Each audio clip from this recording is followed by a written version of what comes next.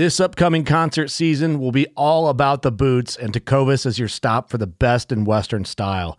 Tecovas has seasonal and limited edition offerings this spring and summer, including men's and women's boots, apparel, hats, bags, and more. All Tecovas boots are made by hand in a time-honored tradition with timeless styles that are always on trend. And Tecovas has first wear comfort with little to no break-in period. It's hard to find this level of comfort paired with this level of style. Stop by your local Tecovas store, have a complimentary drink or two, that's WCB style, and shop new styles. The smell of fresh leather and friendly staff are at your service. Many stores even have leather custom branding to make your boots truly personalized. And with regular live music and events, there's no in-store experience like it.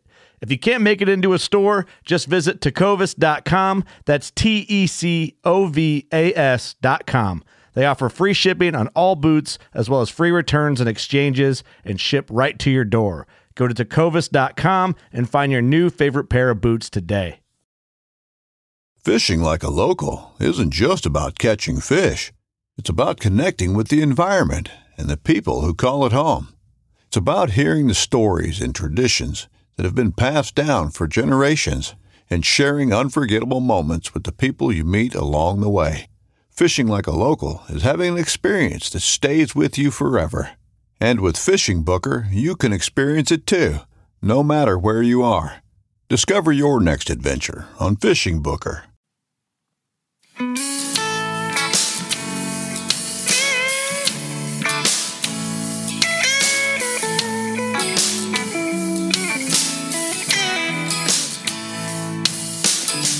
Damn these Biloxi blues.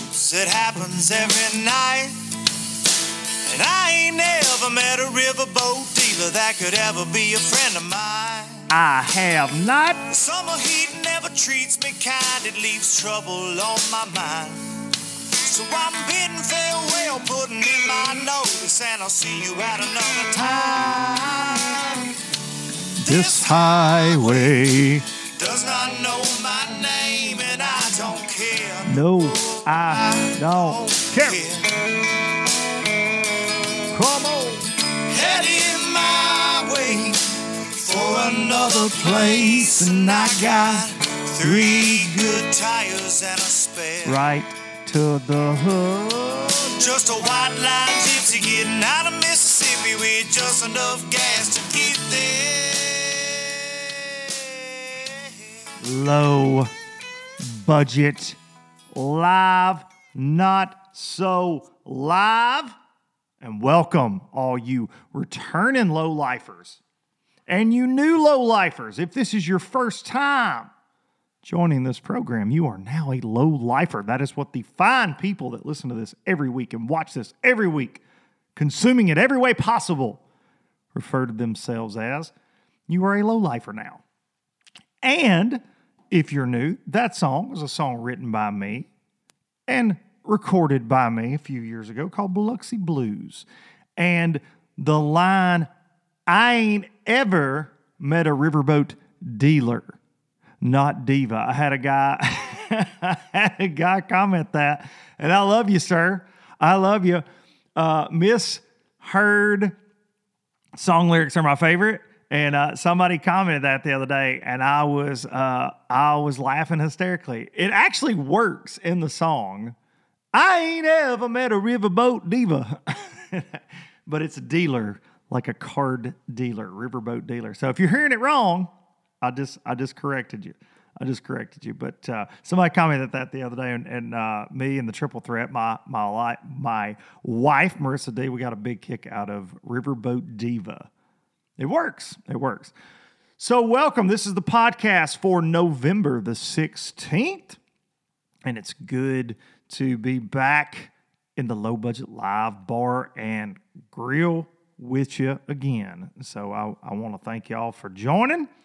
And this week was awesome. Just a couple days ago, we launched Boats and Pros episode 5 with Randy Howe. And you guys have been super kind and have watched that.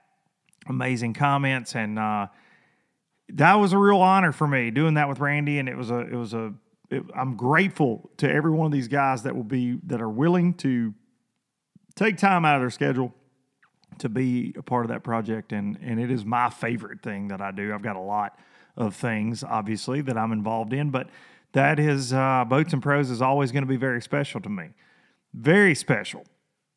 Other than LD and the MC, of course, because Mercer's just a sweetie. But that episode was really cool for me, and I've had a lot of people reach out and say, man, I'm cutting onions in here. And I want to get you. Randy's story is an incredible one. So if you haven't watched it, shame on you, and go check it out. It uploaded last Friday. Go check it out on this fine YouTube channel right here. Something else. You guys know, y'all know my weight that I talk about on here all the time. I've done the fat ass challenge a couple times now. And I haven't really been talking much lately about my challenge to myself, which is the get off the couch. The get off the couch. And I would like to say, I don't know how much weight I've lost. I don't even weigh. I don't weigh. But I would like to say that I've got this little fitness app, and I've been going hiking as much as I can out at our local state park, and I've been running a little bit in the woods, hiking, running, and been doing several miles. And this app, sometimes I forget to save my workouts, but in the last 60 days, this is a big deal for me. Big deal, milestone. In the last 60 days, I have gone 115 miles on these two legs. And I feel better, and I'm starting to notice it, and I can promise you it's an awesome thing to get off the couch. So I challenge all y'all. Stupid dumb Darian is fishing, and I have an idea for 2021, a new challenge, and it's going to be fun. I'm not going to tell you about it right now because it ain't 2021. We got to get through this dreadful 2020.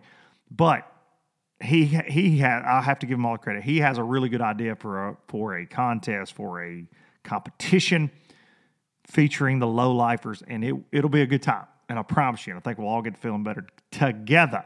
But over 100 miles, man. I can't. It's crazy.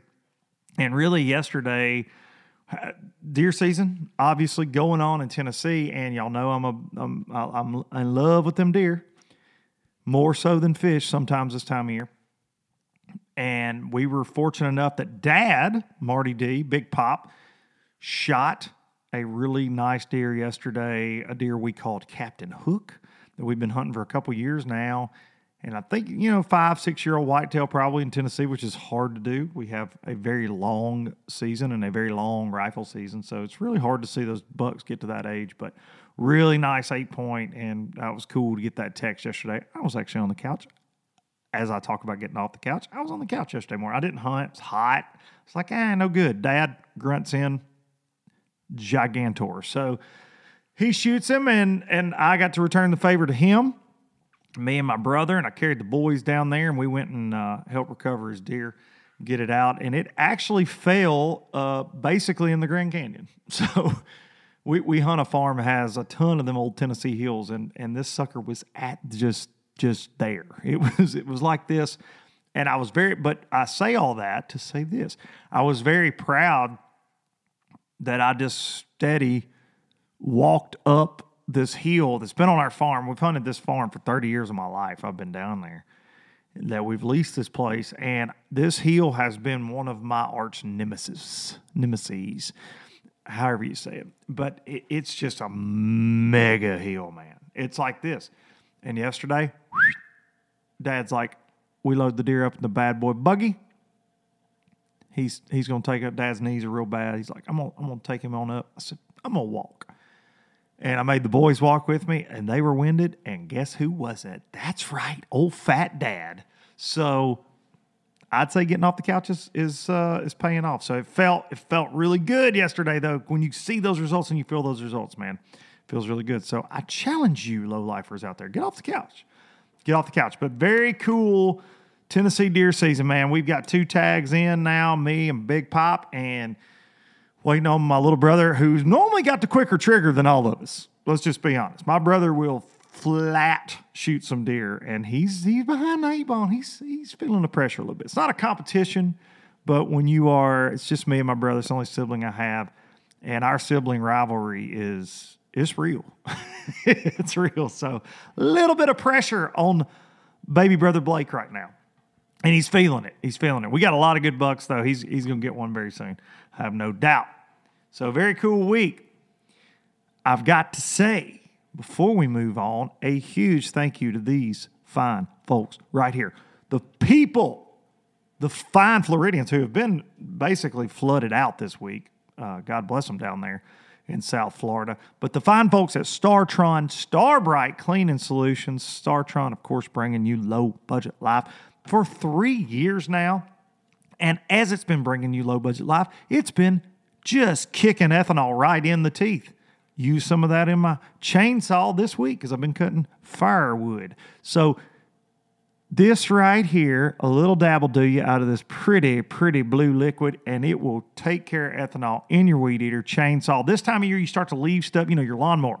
You may have some fuel left over in it. You better get you some StarTron to put it in there because that ethanol, no bueno. So right there, StarTron's available basically everywhere. I see this stuff, gas stations, Walmarts, True Value Hardwares, everywhere. It's all over the place. Tractor Supply, you see it everywhere. So no excuses, low-lifers. No excuses.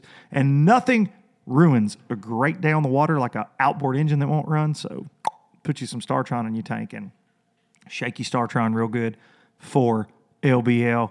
Get you some StarTron. Also, the fine folks at Simms Fishing Products, the official clothing of Low Budget Live and Low Budget Live, Not So Live, and the Traveling Circus and whatever else it is that I may be doing these days. The fine folks at Simms, the Pro Dry rain suit, the new Pro Dry is freaking slick. I got to wear it again this week doing some filming out in the rain, and it is it's impressive. It's an impressive suit for a lightweight suit. It's very impressive how it gets the rain out of there. So I'm here to remind all of you low-lifers, you get one life, fish it well. And last but certainly not least, the fine, amazing folks at Express Boats in Hot Springs, Arkansas, the official boat of Low Budget Live, and things are coming together on that bad boy. Whew!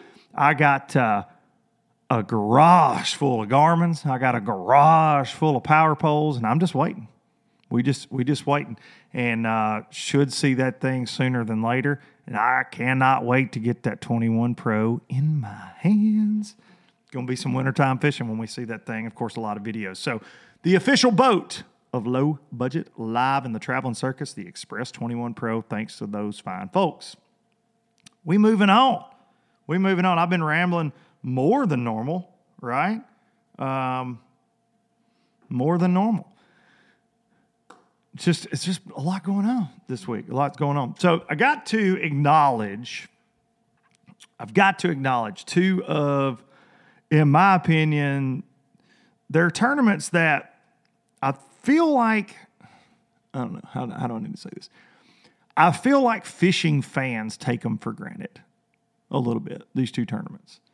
And what I mean by that is I feel like sometimes they don't get the respect they deserve from people that are like all super up into just professional fishing.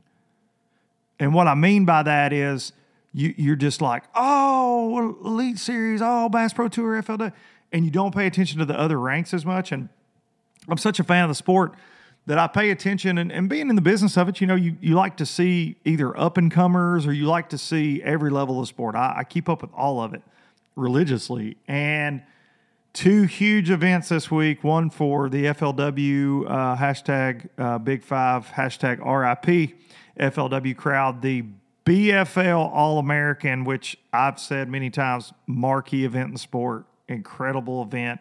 To get there is a ridiculous thing. To win it is a whole other deal. And that went down this week, and Missouri's Chris Macy won him $100,000 on Lake Hartwell. A very tough Lake Hartwell again. That fall transition deal like we saw earlier in the Bass Open that Patrick Walters won. But another Garmin LiveScope win. This is insane to me that this is going on. I'm probably going to get fired from Garmin because they're not going to need anybody to promote anything because they're selling like hotcakes, as my grandmother used to say. But another one, this dude says he would not have caught a bass had it not been for this technology. Now, think about that. Think about that statement. Chris Macy, I would not have caught a bass without this technology. So a year ago, 2 years ago, before we had this technology, this live scope technology, you just don't catch them. It's really, really, and I know this has been the topic. We talked about it on LD and the MC this week. We talked about it on LBL last week. And over it pops up. Our guest today, we're going to talk about it some more. But, man, it's so revolutionary what's going on. And, of course, like I've said, Garmin has paved the way with this, but you're going to see Humminbird. You're going to see Lowrance. You're going to see, other versions of this. But, holy crap, it has revolutionized the way we fish, especially tough fall suspended fish. When we're like, oh, they're not on the bank. Well, yes, because they're right over here, and now you can see where right over here is. Pretty incredible. So just had to throw that out there. That still just blows my mind every time I read it. That another win. Incredible. So congrats to Chris Macy, $100,000 richer, and a top 10 full of just, if you keep up, Stone Cold Killers, Todd Goad, really great fisherman, great on Lake Hartwell. Cole Floyd, who's just, needs no introduction. Jamie Rampy, who's a Hartwell guru. Roger Fitzpatrick, the Beer Horse, Dennis Bearhorse from up in Lake of the Ozarks. Just so many guys in that top 10. They're just some incredible fishermen. And I've got to say another huge congratulations. And this one is really cool to me because I was a co-angler for a little bit, and I got to say, Justin Kimmel at Professional Fish Head on Instagram, Justin Kimmel, who works for Bass University, is somebody that I'm proud to call a friend. I have been fortunate enough to get to know Justin, work with Justin a lot over the last few years. And I don't think I know anybody truly that's as obsessed with fishing and the details of fishing as Justin. He fishes some boater events, fishes some team events, but he's just consumed with the whole process. But he has like 2 co-angler wins on Hartwell. I believe it's 2 in BFLs. He lives right there in that general area, but he won the BFL All-American out of the back of the boat, $50K for him and his family. Incredible. That is so hard to do. So hard to do. Now, this dude, to give you just a little bit, he works on every Bass, all the Bass University stuff you see. Justin's basically involved with it, lining those up, program director, and with the lives, he's so involved, but he gets the juice. My man is a constant student of the sport, and man, he and I have some long-winded conversations about bass fishing and techniques and things. But wanted to say congratulations to him. He also loves good music too. Likes to play the guitar, likes to sing a little bit, and he's a good man, good family man. So I like when good people's. I like to see him hoist those trophies. So congrats to my buddy Justin. And he texted me. He and I were texting back and forth. Congratulations. He said, "Man, I just hope this gets me on LBL Not So Live." And I just had to laugh at that. And he said, "Dude, it's an honor to be on there." And I said, "Insert eye roll emoji here," because that made me laugh. Because he's a good dude, giving me a hard time, but he made it. Congratulations, Justin! You not only won the All-American, you made it to LBL. There you go. I know you're excited. Moving on, gotta say a huge congratulations, and I'm probably gonna butcher your name. I feel like it's like I'm gonna say it, but I've never heard this pronounced because I didn't get to watch the weigh-ins. But another huge, quote, amateur tournament. I hate saying that, but the Master Bass Nation Championship was down here at my home lake, Pickwick Lake, one of my home lakes, and Pat Schlapper, I love that name, Pat. Holler at your boy. I love it. Pat Schlapper blows the thing out. Impressive. Pickwick's been fishing very tough, and he caught a mega smallmouth stringer on the last day. He was around it the whole time, and then he ends up blowing it out. I think he caught the biggest stringer by like 6 pounds for the whole event. Craziness. So congrats to Pat. Very, very, I get a lot of messages about this dude, okay? I definitely want to have him on in the coming weeks. Pat is also fishing the Eastern Opens. Pat is ranked 3rd in that Eastern Open point race for an Elite Series bid. But he don't need it anymore. He's like, I'm doing my own thing. Because with that federation, I call it the federation, but with that nation championship win, he goes to the Classic, he gets an Elite Series bid, and he gets some of his entry fees paid, and he gets to fish out of a federation best, the nation's best boat wrap next year. Really cool deal. It's a cool package. Not as much of a cash prize as the All-American, but get that Elite Series bid. It's very cool, man. It's very cool. Obviously, the Classic nugget is a big one for anybody. But Pat, the reason this is important for so many people, for Pat to go to Lay Lake in about 2 weeks, 3 weeks, first week of December, and finish that points deal out. If he finishes in the top 4, just opens up another Elite Series berth. It opens up another Elite Series berth. And those spots, they're important. They're important to a lot of guys. Especially you got a few that trying to get back in from over at BPT. And then obviously you've got all the newcomers, the guys scratching and clawing and fighting their way from other tournament trails. It seems like forever ago when guys like Scott Martin, Upshaw, Castledine, Bradley Hallman, Latimer, Sheldon Cox, some of these guys were at FLW, myself included. Like, this year has been so damn long that it feels like forever ago. But you got a lot on the line going into these last 2 tournaments. And one of them's this week at Louisville. That's where the Central points are going to wrap. And then we go to Lay Lake for the last one. Man, it's going to be interesting. There's going to be a lot of new faces at Bass, some old faces coming back, some new famous faces like a Scott Martin, I feel like obviously is going to be there. It's going to be interesting. But for me, Jason Christie's going to qualify like 4 times if you can. I feel like if he can just keep it going. He's leading the Central Open points. Daryl Gleason, a good dang dude, Toledo Bend guide, fishes FLW. He's 2nd in those Central points. Lee Livesey, the rock star, is 3rd. Obviously, he's an elite guy, so it doesn't matter if he qualifies. He's just trying to win Louisville to make it to the Classic. Had a great event at Lake Fork, but didn't quite get the win. Mark Frazier, Elite Series pro, Micah Frazier's brother, is 4th in those points. He's also doing very well in the overall points. Then you drop down to 8th place in those Centrals. You got Greg Hackney, who's trying to get back in, who I feel like will get in through like some kind of Legends deal if he wants to. Maybe he doesn't want to. I don't know. We shall freaking see.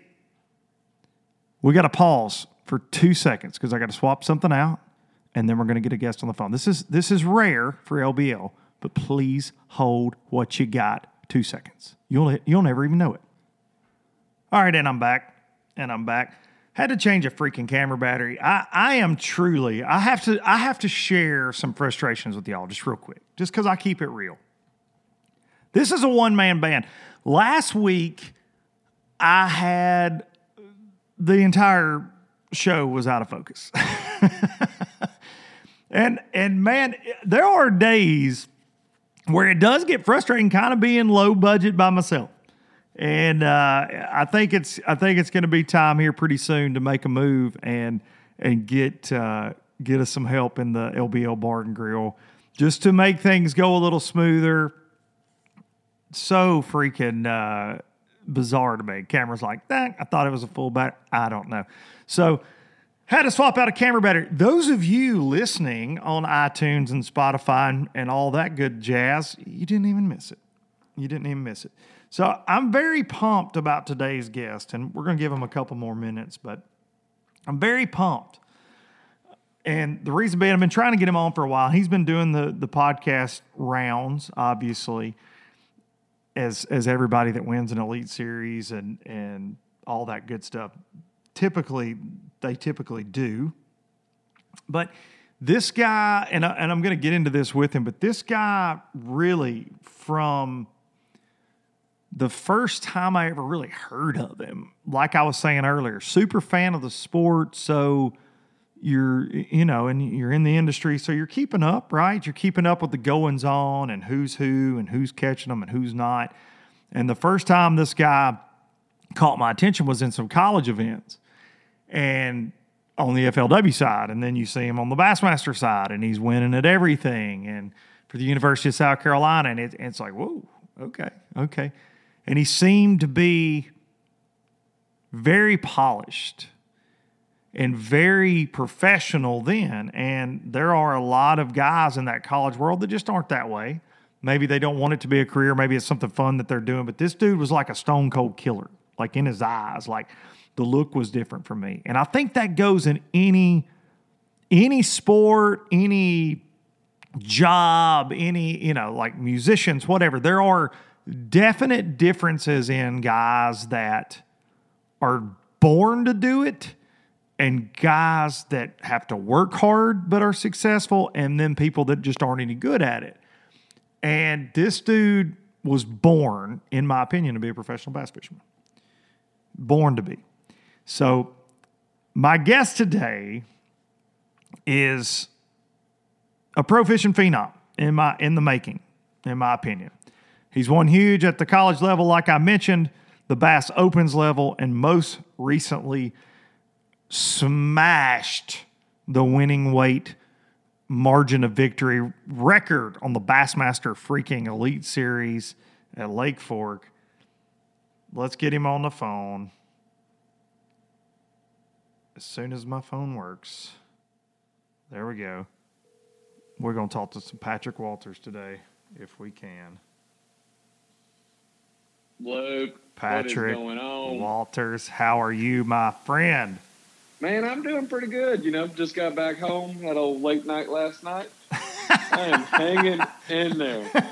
Okay, as I can. Okay, so I have to ask, just because it's Low Budget Live, where did this late night take place? Is that Charleston? Is that where's that I'm at? in Somerville, so I'm right close to Charleston, and we were eating dinner, and you're like, you know what? Let's go play some Topgolf. And so the only place we have Topgolf is actually at Myrtle Beach. So we all got in the car and drove 2.5 hours to play Topgolf last night. It was worth it, though.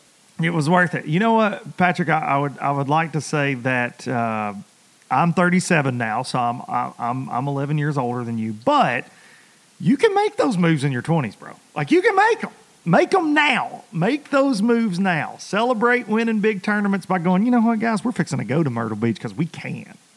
Just was like, hey, let's do it. I don't know. You're right. I don't know how many more years I can do it because it's like that next day you're just like, oh man, dude, I'm gonna be a little slow getting to work today. It does get a little harder. I ain't gonna lie. And I think any older gentleman listening to this fine program would probably say in the comments, y'all drop a comment for Patrick below. But I think they would tell you, yeah, it's going to get worse. Dude, when I turned 30, not to scare you, but when I turned 30, everything fell apart. My beard went gray. I broke my ankle that year at like a trampoline park with my kids. Not even, I wasn't doing like a double backflip. Like I was just jumping. And I was you just jumped on the mat. I just jumped. Like I was in blue jeans. I was being the cool dad. I wasn't in athletic gear. I wasn't planning on doing any flips. Yeah. So the year I turned 30 and I was like, you know what? Getting old. This is real life. Like this happens. So this is reality. This is reality, buddy. And you laid there, and some little kid was throwing turf balls at you. You're just like, oh my god. No, for me, I was there with my boys by myself. Just real quick, by myself with my boys. And truly, when you break a bone, I don't know if you've ever broken one, but when you do, all the blood rushes to your head, like you get dizzy. Oh yeah. And I was like, I knew immediately that I'd broken it because I've broken stuff over the years, just being a dumb guy. And my memory from this is Ryder, who's now 9. He was 2 at the time, and him just running from me like ha ha ha ha, ha like that. I'm going over here, and me not being able to communicate because I was about to puke and trying to figure out. And of course, you're at that place. There's some of those, we call them the hot moms, right? And you want to kind of shake it off, right? So, yeah, that was a nightmare day. There was no foam ball. You're gonna have to drive us home. Get back over here. Exactly. You're slowly come pulling here. Yourself out Yes. backwards. Yes. So I say this to you, you record-breaking bass fishing phenom. You get ready, buddy. Your time is coming, dang it. Oh, I can believe it. I can believe it. Oh, me. So, dude, I'll let you do the rounds. I say this all the time on here.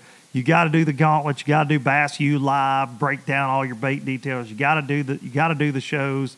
And then I always try to get everybody on the backside. Like, come on, then we'll have an LBL interview. So I wanted to say, obviously, first of all, congratulations, dude. And second of all, that was one of the most awesome tournaments I've ever witnessed in my entire life. To get to watch that live, dude, I said after day two, I told my wife, I said, I've never seen anybody in a professional event that dialed in. I don't think I have, man. Like it was definitely history. I mean, it's so awesome. So thank you. I really do appreciate it. And from start to finish, it was an unbelievable week. And you couldn't script it. You couldn't ask for anything better. And I had no idea that was ever going to happen, that the outcome was going to be like that. Yeah. After practice, I was like, I'm going to go up there and try to catch 15 to 17 pounds, which I thought was great. You know? I was like, this will carry me. And then every day, once I started leaning on them, I was like, oh my, it blew me away. I had no idea that kind of potential was even out there. Because, I mean, in all reality, nobody thinks about catching 100 pounds in the fall. It just doesn't happen. No matter where you go That's to. Right. It's just like, that's unheard of. Because usually in like springtime when it happens, you've got fish coming to you, or in June the fish are coming to you, like where you're fishing, you're cranking points and stuff. But in the fall, the fish are usually so scattered that you can never find those big populations of fish. And what's weird is I'm blown away nobody was doing that pattern. We've been playing with that for like a couple months now, me and a couple buddies, and we've been kind of dialing it in and playing. And I did the same exact thing in Cherokee the week prior in the Eastern Open. Had the rods tied on. When I got there that night, I got there Sunday morning to Fork, and practice started on Monday. And all I did was I didn't take anything out of the boat. I added like 6 8-foot rods for big swim baits, put 20 and 30 pound fluorocarbon on there. And I was like, this is, what I'm going to go do this week. And they would not touch a swim bait for some reason. I do not know why. That was for me watching, because I'm a swim bait guy. I love to throw a jerk bait too, but I'm a swim bait guy, and I'm a Panoptic, like I'm a live scope dude. I had one of the first ones a couple years ago that anybody got to play around with. And I was fortunate enough, I was doing a media release for those guys. So I got to play with one, and I've got a lake here that sets up very well for it, Tennessee State Lake, where there's a ton of suspended fish and big ones. And so I've got to play around with the different configurations of things that they will bite and what you can see the best on the thing and all that good stuff. And I was really surprised that a swim bait didn't play for you. I kept saying, like, I can't believe they won't eat it. Like, that blew my mind. Well, I think the only reason I got lucky enough to kind of get so dialed in with baits is, this is going to sound weird, but I found that bite the first hour of practice on the first day. Wow. So when that happened, I pulled into a pocket and saw some stumps over there, and I was like, man, those are 2 fish right there, And I'm like, well, I got to throw the jerk plug at them. I was like, I got to try it, And I threw it over there, and I call it dancing on them. Like, they're just sitting there dancing on that jerk plug. When they sit there and chase that thing. And it was just 2 huge fish, because I went from Cherokee to catching 10 pounds a day for 5 fish. And I mean, you just, when you get dialed in on your range and your depth, when you don't really change it, the blobs, you can kind of tell. I was like, oh my God, those are 2 hammers, and they're sitting there just dancing on it. And then one knocks it, and the blind grabs the front hook, and I was like, no worries. Like, I didn't need to catch him, because I was like, that shows me what I needed to see. I was like, now I'm going to go around the corner, and I'm going to see if I can find some standing timber and actually duplicate that. And in the first patch of timber I pulled into, I caught like a 2-pounder and then a 3-pounder, and then I lost a 6. And that was the biggest fish I hooked in practice. And so I was like, okay, there is good quality here. And other than that, for the next 2.5 days of practice, I never caught one over 3.5 pounds. So I was like, wow. Maybe I'll catch 15 pounds, have a chance at 17, and hope for a big bite. And so the next 2.5 days of practice, I would literally ride around the lake looking for fish, find where the areas were bait, and kind of the better areas of the lake. And I would throw every bait I had at them. I threw Depths 250s. I threw big glide baits. I threw the Storm Arashi glide bait, little glide baits. I threw the Magdraft 10-inch. I threw the Magdraft 8 and 6-inch. I threw the Babe swim bait. I threw the Zoom swimmer. I threw like 3.8 glide baits, 3-inch swim baits. I thought drop shots, wacky worm, DT20s, DT10s, square bills. I tried everything I had in the boat to catch them. I really did. That's wild.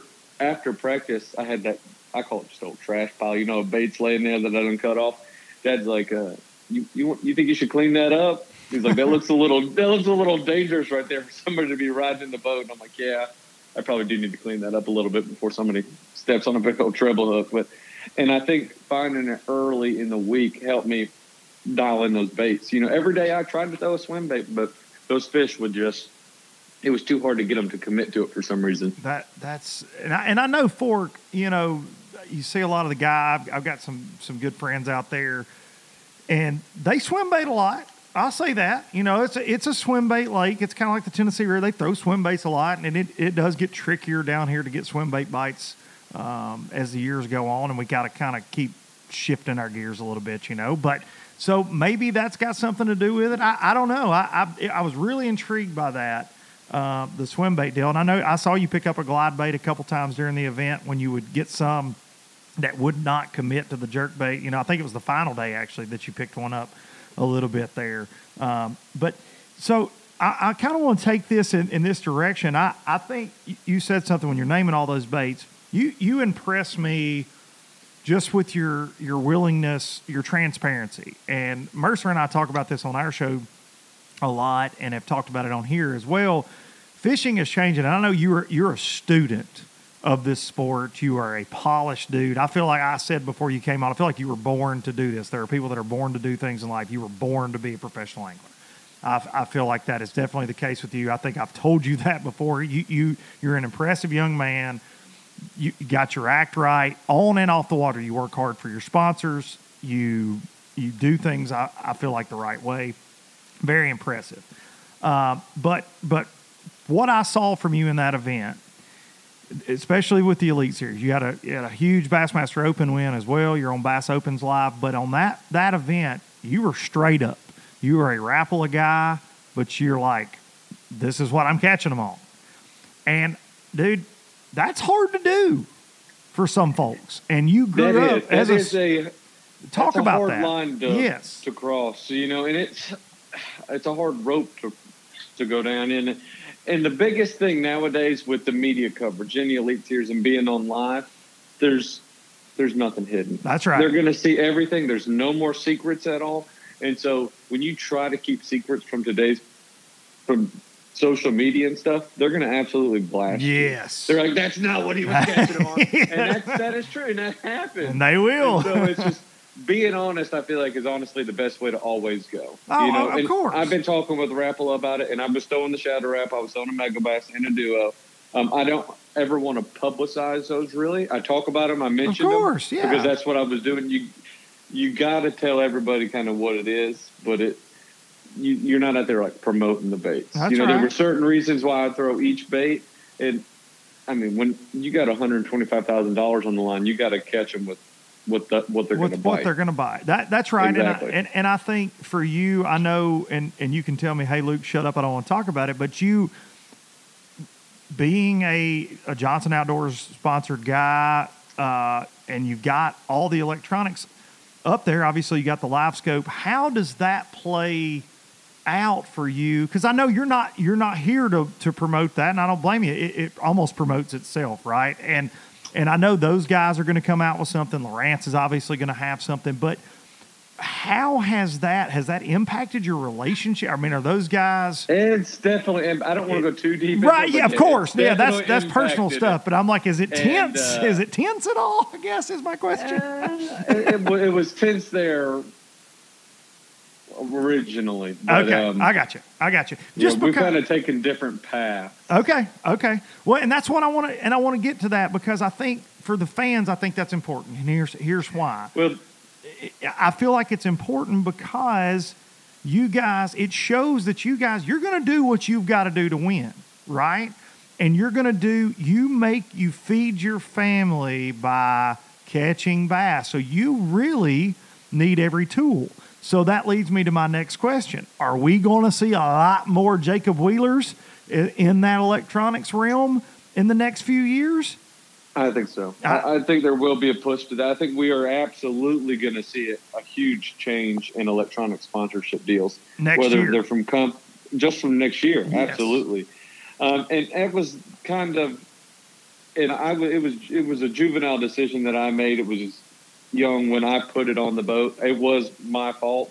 And I felt like when we went up north that I had my hands tied behind my back fishing against those guys. I understand. Because I've only smallmouth fished for a couple of years now. I'm not very good at it. It's a different type of fishing. It takes a little while to learn how to do that. And when those guys who are the best in the world at it also have the best tools at it, I was never going to publicize it. I still don't really publicize it. And it's one of those things that's like, well, I'm not going to go up there and just get absolutely crushed by those guys, but I had a very veteran Elite Series pro talk to me on his way home from St. Clair and knows I'm a Garmin dude. And he says, I'm in the same boat as him. I know who you're talking about. He said, why did you not tell me that I needed this damn thing? Why? And I said, we fished together not long ago, and we talked about this on the front deck of the boat. And the day, because I remember the conversation very well, because I was enamored by his 360. I was. It is also a great tool. Right? Oh, absolutely. I mean, it truly, when you combine the two of them, the 360, I would say, is hands down the best tool for contours, depth change, structure on the bottom. Yes. Like at Santee, I'm running 360 for the rest of my life because for stumps and stuff like that and brush piles, you can't compete with it. It's that good. But then when you put live scope on there and you pan over there to that brush pile and you're like, okay, there's 3 of them on there, then it's different. It is different. That is honestly the best way to put it because see, I am a shallow water fisherman in my mind. It used to be when I got deeper than 3 feet, I thought I was deep. I mean, I got you. I think the biggest thing in fishing and being able to catch fish is bait awareness of, knowing what your bait's doing, how's it coming to that piece of structure, you're working. If you're throwing a spinner bait or if I twitch the rod like that, the blades are doing that. Yes. And that's the best thing about shallow water. We've always been able to do that. But now when you fish offshore, you would lose that capability and you're throwing a swim bait out there. And that's why I hated throwing a swim bait because I'm like, I don't know how deep it is. Yeah. I want to either throw a top water offshore or I want it on the bottom. Mm-hmm. But now when you put forward-facing sonar and you have that capability to see where the fish are at, what is your bait exactly doing? Where's it at in comparison to them? I feel like I have no limits on how deep I can fish now. That's like awesome. At Fork, I was fishing over 45, and it's just like, who cares? It didn't matter because I still felt like I was fishing shallow. I was catching them shallower than 10 foot because they had to be suspended. But knowing what the fish were doing, what your bait was doing, the exact structure, and I'm not wasting cast. It gives me that confidence that I have when I'm fishing shallow. That's that's so what awesome. I love is when it can do that just shows you how far technology is advanced. Well, that kind of takes me into my next question. So there's a lot of debates about this, obviously, good or bad. I'm all in. Bring it on. If we're looking at, I want to see those stupid suckers. Like if I can look them right in the eye and tell them, hey man, I'm fixing to throw everything at you. Like if I can communicate with them like via FaceTime because I hate bass that much and I love them at the same time. Go ahead and slide in the DMs real quick. Like you about to get swipe up, son. Hey, listen, here it comes. Some treble hooks to that face. Like I want to trash talk them. Like if that's where all this is headed, I'm good with that. But do you think ultimately you're on your second year in the Elite Series and all of this stuff is just starting to happen and you yourself have pushed it to the forefront and several other guys this year, but you're leading the charge, especially with this Fork win. Where does this take us with bass, do you think? As far as catching fish, is it going to make it harder 10 years from now? Or is it going to just make anglers that much better and we've just got to constantly adapt? Is that how we're going to – because obviously we're having to adapt anyways. That's what's led us to this because without that, you don't catch 100 pounds. I mean, let's be honest. That's it's the same with Hartwell. Hartwell. Absolutely, because you wouldn't even know they're there. Exactly right. And so there is going to be ebbs and flows of the fishing industry and fishing as a whole. I feel that way. I don't think we're going to ban technology right off the bat. I think it's going to be a year or 2 years just because competition drives success. Yes. And I think all of these electronics companies are really starting to compete, and they're getting it. And honestly, I think they have too much money. I would agree with that. It's not compared to the Alabama rig where the companies were like, listen, we're only selling A-rigs, big line. Like, we're not doing anything. And so they had enough money that they were like, hey, we don't want this to kind of happen. We don't want to go down this road.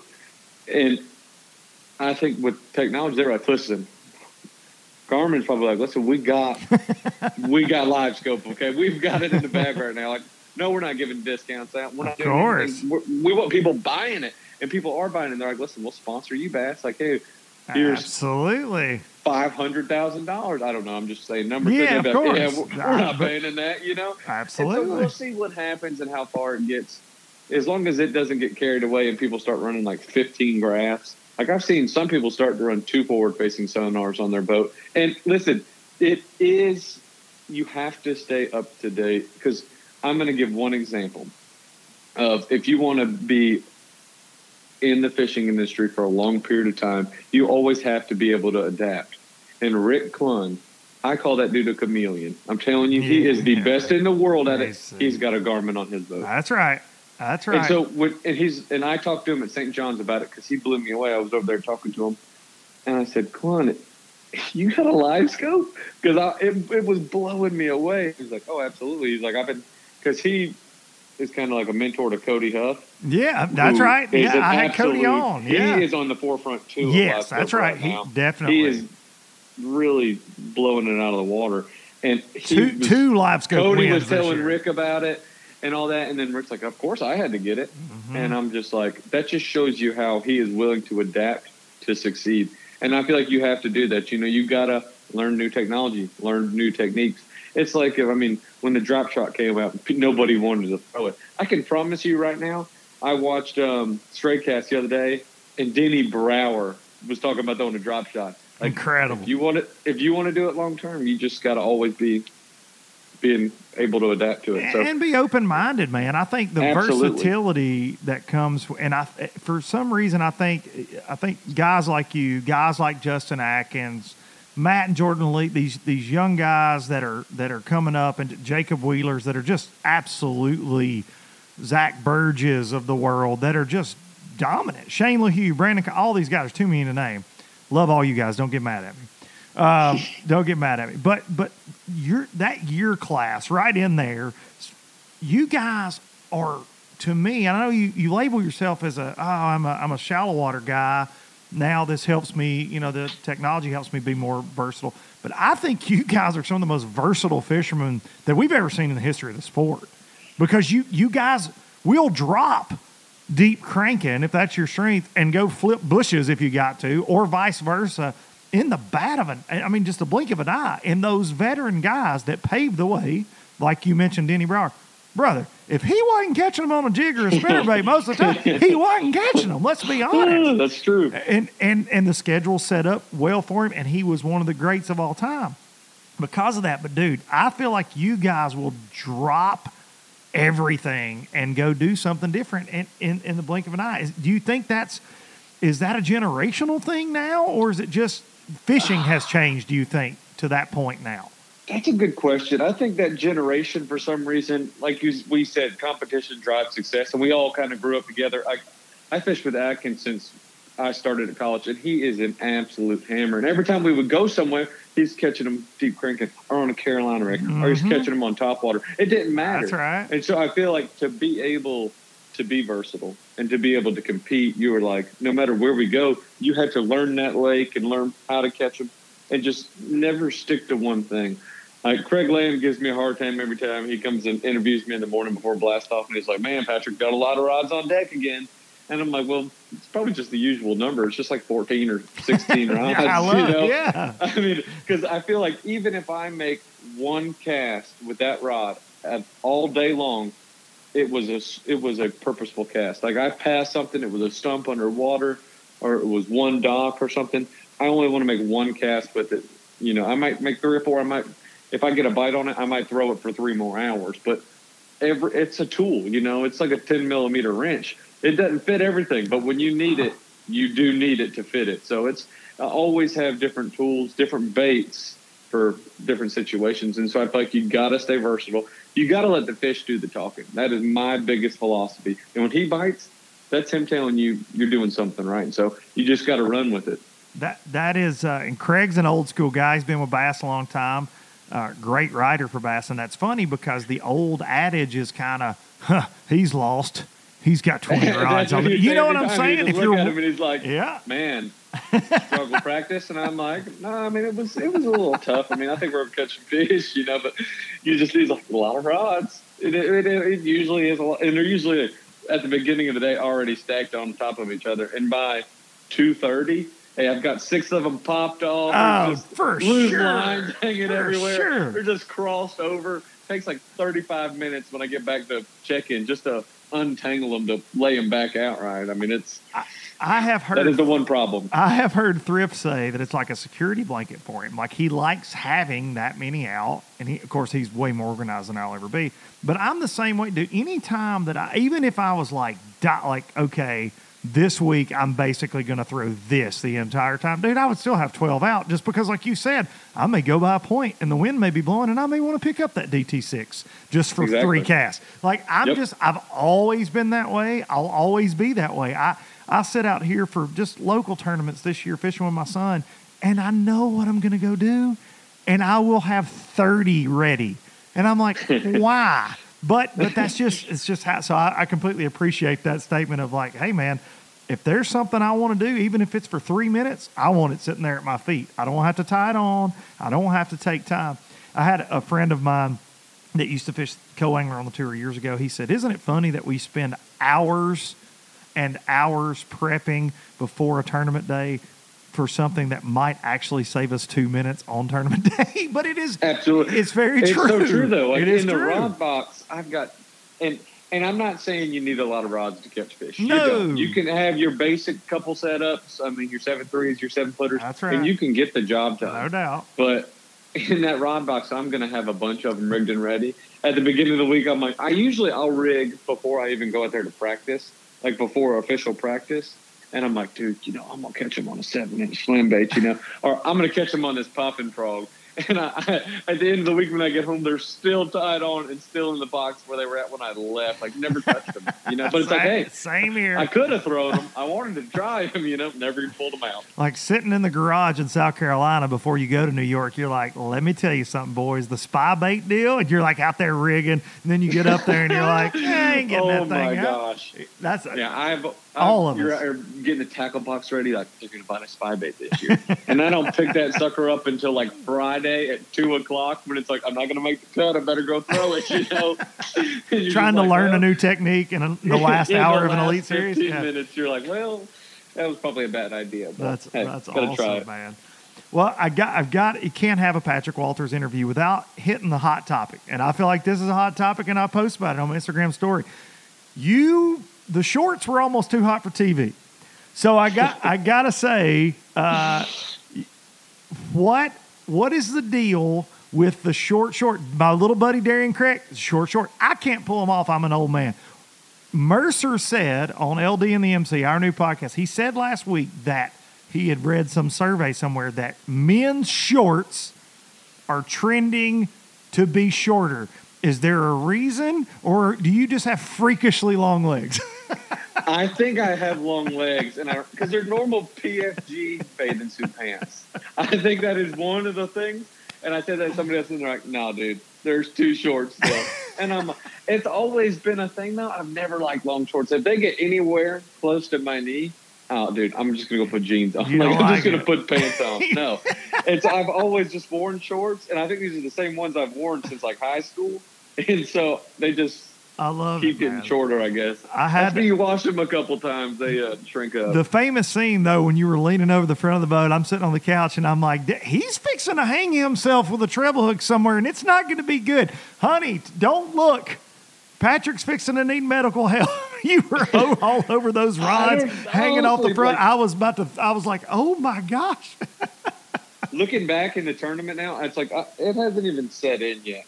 And now when I'm thinking about that fish catch, I'm like, at that point, I'm like, I don't care what was happening. I was like, I just need a fish. Like, yeah, of course. I got a chance to win in the Huge tournament, moment, yeah. And then I just like laid down and I looked down. I'm like, Patrick, you are on the side of the boat that you have 7 jerkbaits tied on. You know this, right? It was a minefield. It was so many treble, and it wasn't like I was changing treble hooks like 4 times a day. So they weren't dull. I know that. And then I get up and that one's like digging in my leg, and I'm like, man, this could have been a lot worse. I should have thought that one more through, but I thought it was a good fish when I hooked it because all I could see was like the belly. I got hooked in some fishing line. Yeah. Oh, really? And it was on a tree, but it got wrapped in fishing line. So I was just like, oh gosh, I'm going for it. And by the time I leaned down, I was already committed. You were there, man. I love that. I'm like, dude, he's fixing to get hooked on TV right in his thigh. Like this is happening.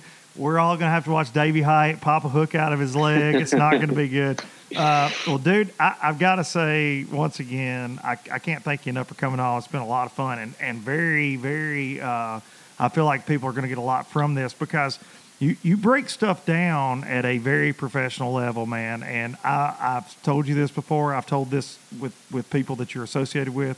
I've told this to sponsors of yours. I feel like you are already a 20-year veteran and you're only in year 2. And I think that is terrifying for anybody on the Elite Series because you only triple qualify for the Classic. No big deal, guys. No big deal. But, man, I want to thank you for coming on and say congratulations again and good luck. You got one more open. You can go quadruple qualify. Well, I don't know if I'm going to quadruple qualify in that one, but I really do enjoy being on here with you. I watch all the podcasts. It was a blessed week. I mean, words can't describe how everything went out. I never even thought it was going to be like that, but always happy to be here with you. You know, if you're calling me, something's going right. But I'm going to be pulling for my boy Justin at Louisville. Eastern, you know. Well, at Louisville, he's got 2 more. He's got to catch them. He's got to keep the foot on the gas a little bit, but you know, he's only got that Christie guy just breathing down his neck a little bit. That's okay. Whoever that guy is. At Lay Lake, I'm going to be helping my other buddy, Justin, too. I got both of them I'm pulling for. I'm trying to get 2 Justins in the Elites. I got old Justin Hamner. Yes. He's the one I've been running with in the Opens a little bit. And great he's fisherman. A good kid. Great fisherman. He is a darn good fisherman. I want to see if he can pull it through. Well, you got a lot of there's a lot of good guys coming. There's a lot that's what I love. A lot of meat coming. It's that competition. Like I've always just enjoyed fishing against the best. I mean, because that's just what makes you better. You know, you don't want to go out there and fish and be like, well, you're not fishing against anybody. You know, you want to, in my mind, you do have to fish against the fish every single day, no matter who you're fishing against. Don't ever worry about the field. Because at Fork, I'm telling you, I thought I was completely lost. Yeah. Because after practice, I'm like, there's nobody around me. I'm like, I'm doing something wrong. Man. But that's where your mind starts running. Absolutely. With you, you know? Because when nobody's around you in a major tournament, you're either first or last, like Ricky Bobby. Absolutely. Like truly, that's how they go down these days. That's how they are. It sets up. Yep. And then like every single day, my spectators would start leaving me. And then like day 4, when Lee was making a strong comeback, he had like 25 spectators. He had like an armada. And like 5 of my guys just end up leaving me and start following him. And I'm like, Lee's a hammer, dude. I was like, Lee's got 40 pounds in the boat. And that's Fork, you know? That's right. Your mind instantly goes to the worst thought. You're just like, it's so crazy. You're right there. Every day I thought I was just losing it somehow. So I was like, I just got to keep catching them. Amazing, dude. Well, you will, without a doubt, Patrick Walters, keep catching them. And, dude, I appreciate you very much. Hope you have a great Thanksgiving next week. We're a little early on that, but give me a shout if you need anything, man. Good talking to you. Absolutely. Luke, it was a pleasure, man. I enjoyed it. Y'all be safe. You have a good Thanksgiving as well. Thank you, brother. See you, Patrick. Patrick Walters right there on LBL. That dude is... There were so many nuggets in that for you guys. And I know he's been on Bass U Live. I know he's been on some other shows. Listen. Get you a big old dose of what he just said about a lot of things. Man. And he is something I want to echo because I want to take it a little step further before we're done here today. there are going to be a lot of sponsor changes in that electronics realm. And I've joked about it, but at what point do the pros keep a singular contract with one company when everybody's got something different that does something this and that? And Jacob Wheeler set the bar for it this year, won a ton of money. He would have won a lot of money regardless. Jacob's always going to, but would he have won as much if he'd have just been with one electronics company, if he'd just been with Lowrance? For me, I think you say no. I think that there's no way he would have. Amazing fisherman, but he wasn't handcuffed in any capacity. And you're going to see, you've seen this with a couple other big wins on the tours, and then in these other levels, like I was saying with the All-American, even with the live scope. So what's next from Humminbird? What's next from Lowrance? What's coming? But what's coming from a sponsorship category? And I can tell you, without a doubt, I've teased this, there are things that I can't say yet and won't say, and we'll talk about it after they're announced because of contracts and different things.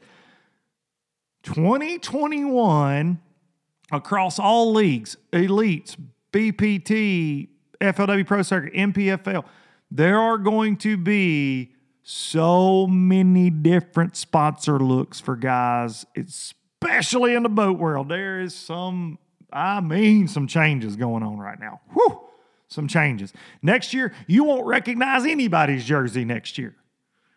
I won't say anybody. But there's going to be a bunch of you like, what? A lot of changes. A lot of changes going on right now. It's a freaking crock pot of changes. Just a big old, just potluck, I guess I should say. Just changes galore. But what do we see from the electronics companies, and what do we see from anglers?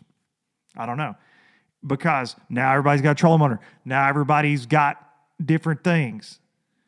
It's interesting times, man. It's exciting. I love it. It gives me something to talk about, obviously. Thank you again to Patrick Walters. Thank you to you guys each and every week for tuning in, for watching, for listening, for commenting, for subscribing. I can't thank you enough for everything you've given me, and every week that you give me a chance to do this again here with you. I love it. It's a lot of fun, and getting to hear amazing stories from amazing guys like Patrick Walters, just dominant anglers. That's fun for me. That is very fun for me. Never gets old. So thank y'all. Absolutely, always. Hug your mama. Hug your mama. Hug your daddy. Coming up on another holiday. Those are always tough for us here in the Duncan household, just like they're tough for you guys that have lost loved ones, especially in this crazy COVID year with these numbers going up again and everything. And we've lost some dear friends in our community lately to COVID and COVID complications and things. And it's just a scary time right now, man. So hug your loved ones every night for dang sure. But I will see y'all. We'll take you out with a little Biloxi Blues, and I will see y'all Wednesday right here for LD and the freaking MC, me and Mercer, having fun with those. And then I'll see you again next Monday for the pre-Thanksgiving LBL. Going to take you out with some Biloxi Blues. Here you go. See y'all next time, you daggum riverboat divas. Spanish moss and Civil War ghosts, well, I'm gonna leave them in the past. Any direction, Lord, I'll be fine. It don't matter east or west. North, south, wherever the wind blows, I'm leaving those burdens at rest. This highway, it does not know my name, and I don't care, no, I don't care. Heading my way for another place, and I got 3 good tires and a spare. Just a white line gypsy getting out of Mississippi with just enough gas to get there.